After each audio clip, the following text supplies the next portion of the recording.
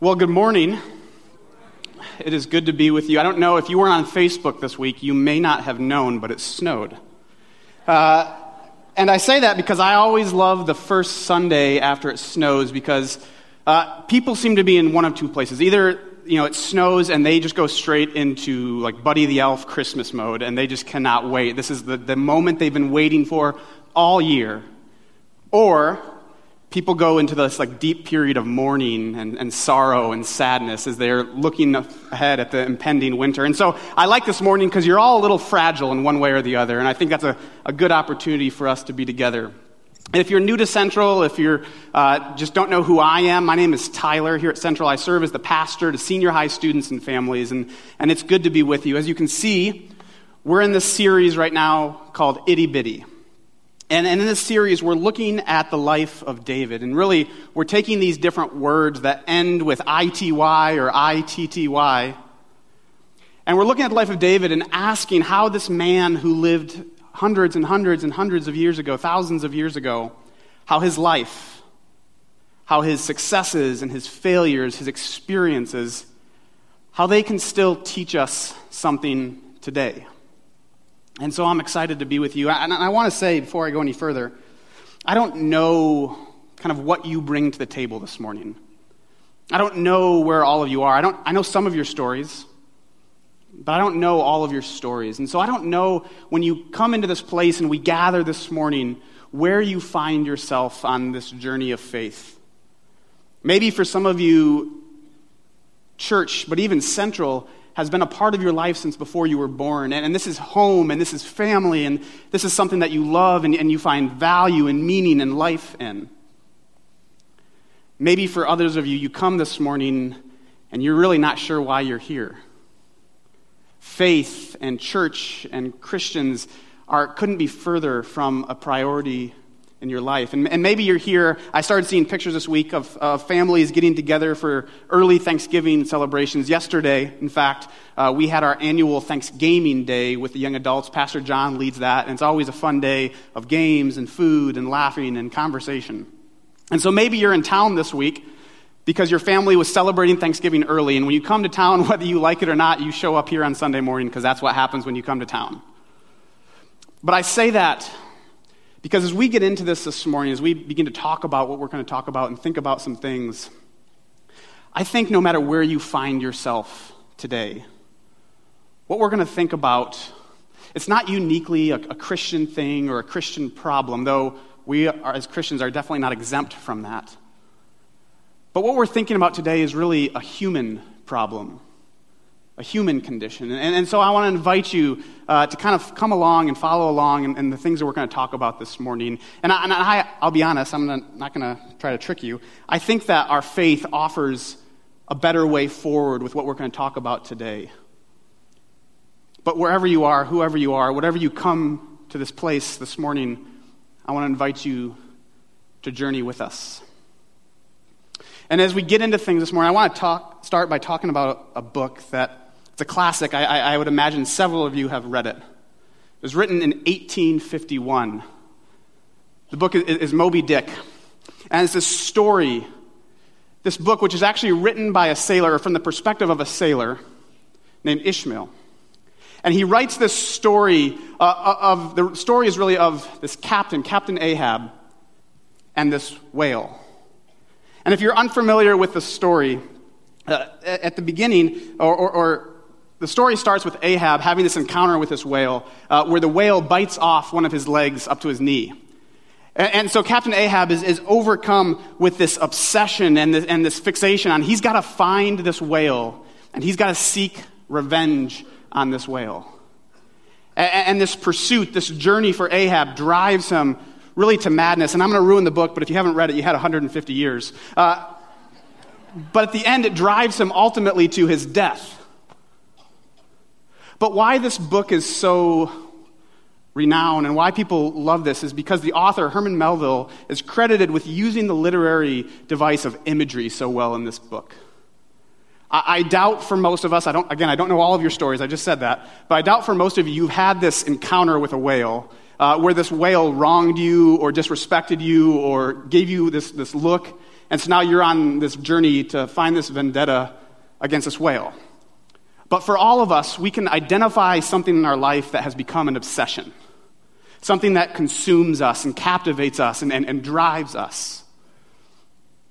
But one of the things that I love about this book is that we see in Captain Ahab this deep-seated fear. That on some level, he has this fear, whether it be of public image or perception. He has this fear that drives him of what will people remember me by if I don't find this whale, if I don't do this thing. And if we look at the story,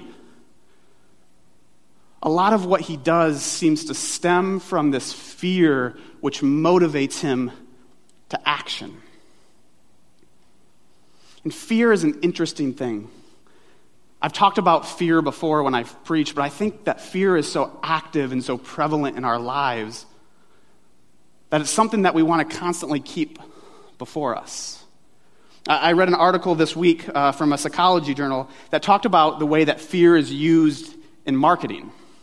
And really that most of marketing at some level is trying to use fear as motivation for action. And so what marketers will do is they'll paint this picture, they'll draw this scenario that on some level, and they won't say it's fear, and we probably wouldn't say that's fear, but on some level it upsets our equilibrium, and it makes us start to feel this tension, this fear of missing out, or this fear of not being like everybody else, this fear of being behind, or this fear for safety. And so they present this situation, that they create this moment that creates fear, and then they offer this product or service as an anecdote or an answer to that fear. And this tool used by marketing people is what sells cars and tires and life insurance. But it's also what sells cereal and toothpaste and children's toys. See, fear is such an interesting thing. And I think we all deal with fear in different ways. We all respond to fear in different ways. But fear is active for all of us. Fear of not mattering, fear of failing, fear of loss or of change, fear of being insignificant, fear of the unknown, the uncertainty of what lies ahead. And whether you're a parent or children, whether you're a grandparent or an elderly person or someone very new in life, a student, whether it's at work or at home, fear seems to be all around us. And we're all struck with the reality of fear and the role that it plays in our lives. But today I don't want to simply look at fear, but I want to look at fear and how fear can motivate us and how fear interacts with our relationships we have with other people and how fear ultimately has us hold on to certain things in life. Most of this series, we've been spending time in the book of 1 Samuel. And we're going to do that again today, and I have like 6 verses that I want to read with you. But these verses are really going to serve as a springboard or a snapshot, because I want to do 2 things with this text after we read it. So we're going to read it very briefly, and then I want to do 2 things with it. We're in 1 Samuel chapter 23. We're going to start at verse 7, and then we're going to read a couple verses and then jump ahead. I think it's going to be on the screen, starting at verse 7. Saul was told that David had gone to Keilah. And he said, this is Saul who is pursuing David, who's trying to find David to kill him. So Saul says, God has delivered him into my hands. For David has imprisoned himself by entering a town with gates and bars. Note to self, don't enter towns with gates and bars. Not a good thing. And so it says, Saul called up all of his forces for battle to go down to Keilah to besiege David and his men. Jumping ahead to verse 25. Saul and his men began to search. And when David was told about this, he went down to the rock and stayed in the desert of Maon. When Saul heard this, he went into the desert of Maon in pursuit of David. Saul was going along one side of the mountain, and David and his men were on the other side, hurrying to get away from Saul. As Saul and his forces were closing in on David and his men to capture them, a messenger came to Saul saying, "Come quickly, the Philistines are raiding the land." Then Saul broke off his pursuit of David and went to meet the Philistines. So in this moment, it seems like a pretty dramatic scene, a pretty dramatic moment. If we read in between there, it's just kind of more of the same, of David trying to figure out, is he going to get me? Am I safe here? No, I'm going to keep going. And Saul continuing to try to pursue David. And it seems as though they're on opposite sides of the mountain, but they're headed towards this moment where they will meet. And Saul will have an opportunity to capture David and ultimately kill David until he gets this message and has to pull back and go a different direction. So what's happening here? I said I wanted to do two things with the text.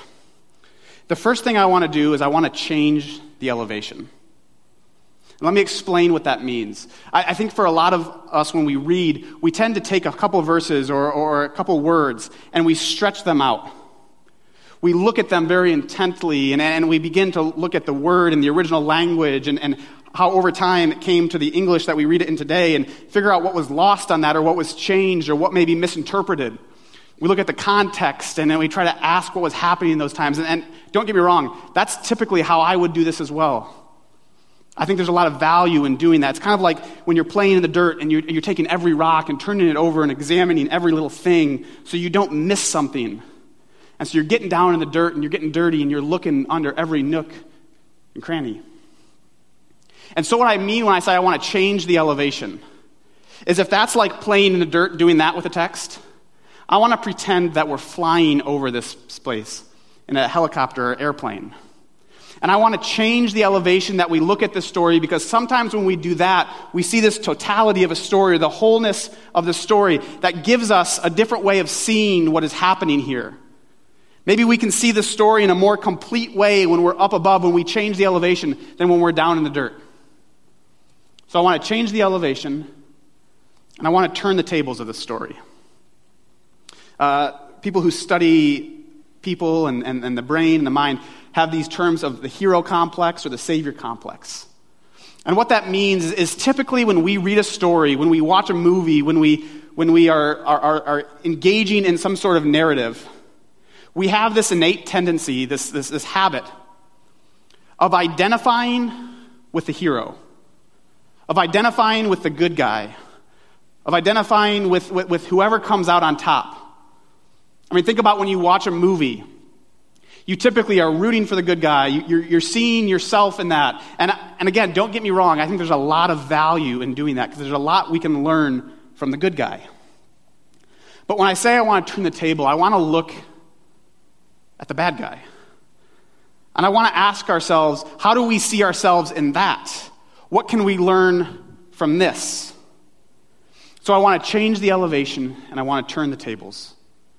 And in order to change the elevation, I think we need to see the story more fully. And this is a story, yes, about Saul and David, but really, this story is a story about Israel.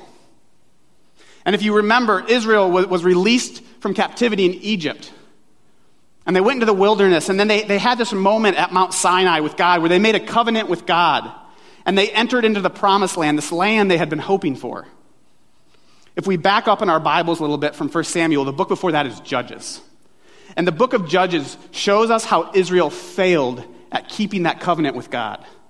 And the book of Judges shows us Israel's need for a wise and moral leader, someone that they can follow after as they try to live this life that God's calling them to. And so we get into 1 and 2 Samuel, which were originally one book, split into two books.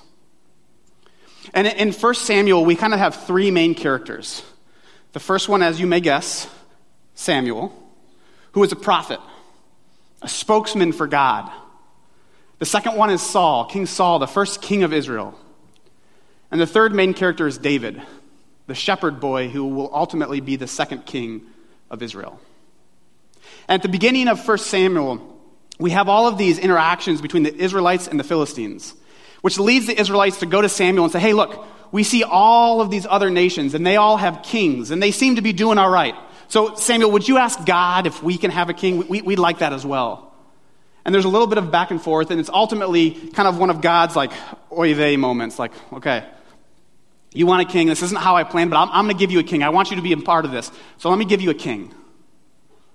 And so we have King Saul that's raised up and the first king of Israel. And if you remember the first or second week of the series, I think Pastor Rob talked about Saul. Because Saul is this man who had all of this promise, all of this potential. If you're reading Scripture, it says that he was tall and strong and handsome.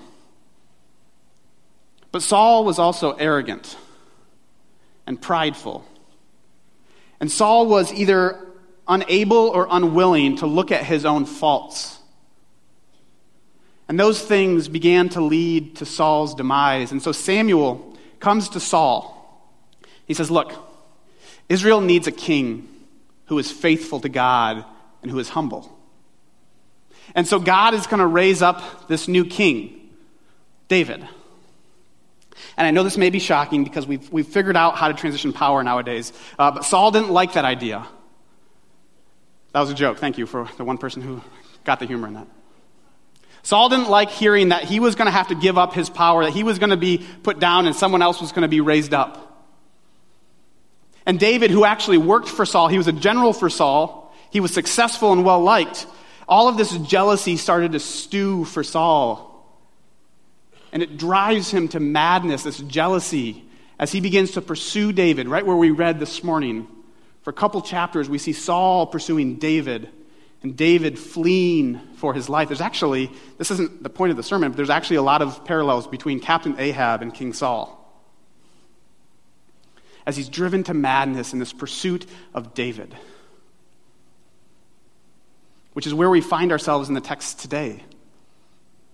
David running for his life, Saul bent on doing anything he can to not give up his throne, even to the point of being able to kill one of his friends, someone who worked for him and who was successful in David.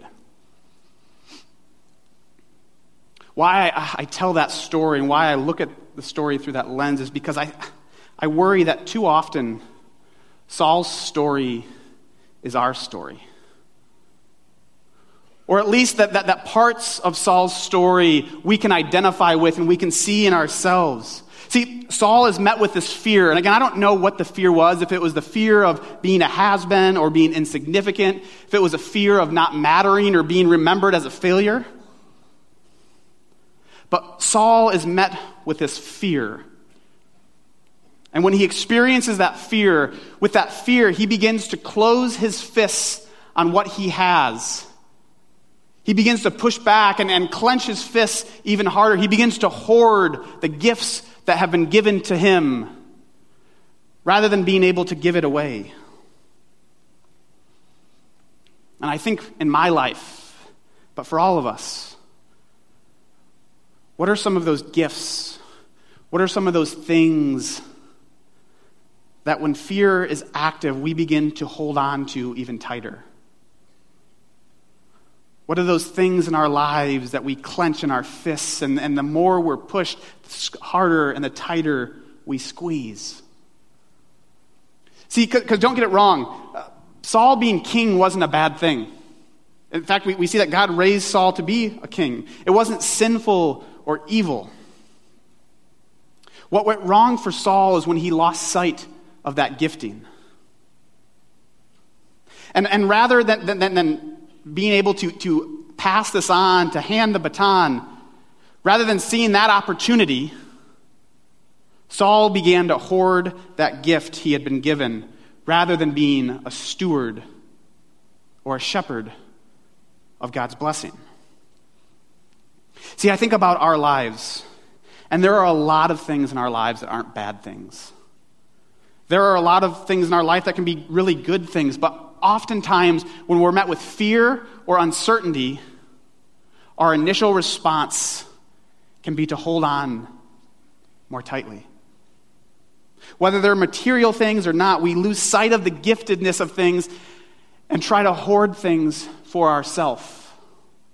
Power is not a bad thing, but power should be used to empower those around us. Influence is not a bad thing. It can be a very good thing, but our influence should be used to raise up and to bring a better way of life for those in our influence. security, time, wealth. The list could go on and on of things that aren't bad things. But if we lose sight of them and we begin to hoard and clench our fists, we can take what God had given us as a gift, and it can lead to our own demise. If you're visiting us today, you have if you don't know, maybe you're visiting or you're not sure about this whole Christian thing, I'm going to give you a little break. You got like a 2-minute nap. Because I'm going to talk to just the people who call Central home. If you were here for Spiritual Renewal a few weeks ago, Dr. Busick, I can't remember if it was Monday or Tuesday, he preached this sermon kind of along the lines of this, about how we hold on to and clinch to the idea of church. And he began to lay out and challenge us to practice how we can begin passing the baton to the next generation. How can we leave a legacy and begin to pass that off sooner rather than later to those who come behind and those who follow in the wake of our lives? This is somewhat what we have done with this Growing Young assessment. And don't get me wrong, just because it's called Growing Young doesn't mean that if you're older, you're insignificant or that you're kind of done. In fact, just the opposite. We need you more than we've ever needed you before.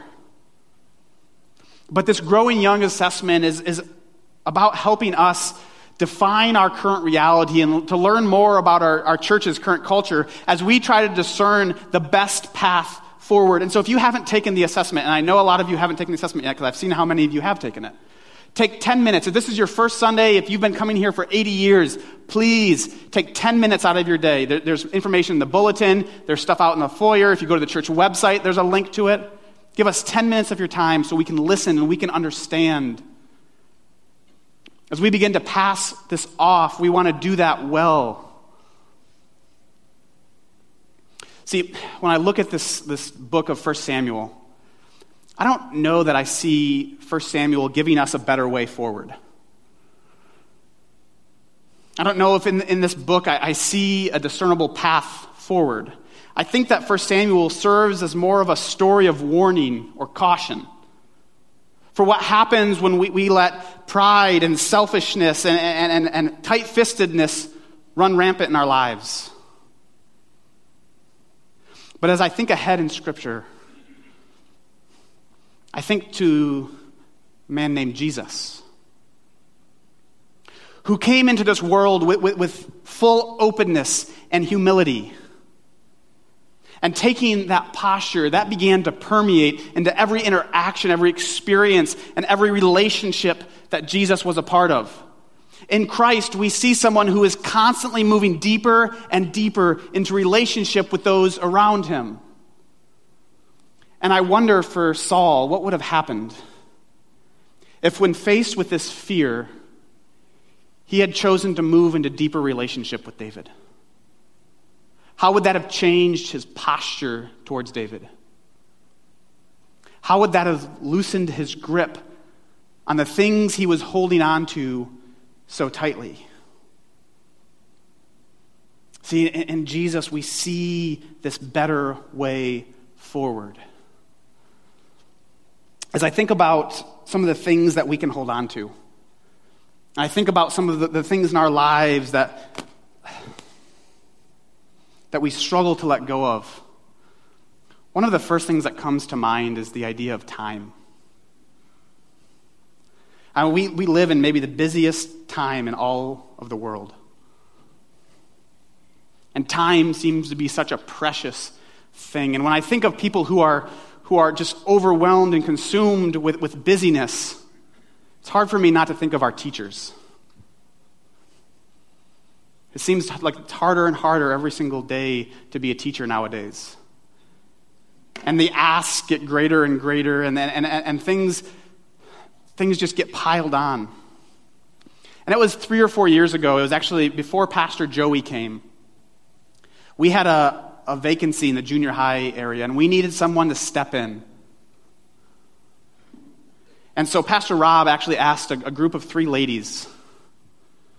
One of those ladies is Julie Tuttle. who's a kindergarten teacher. I don't think she usually sits up there, but I think she's in second service.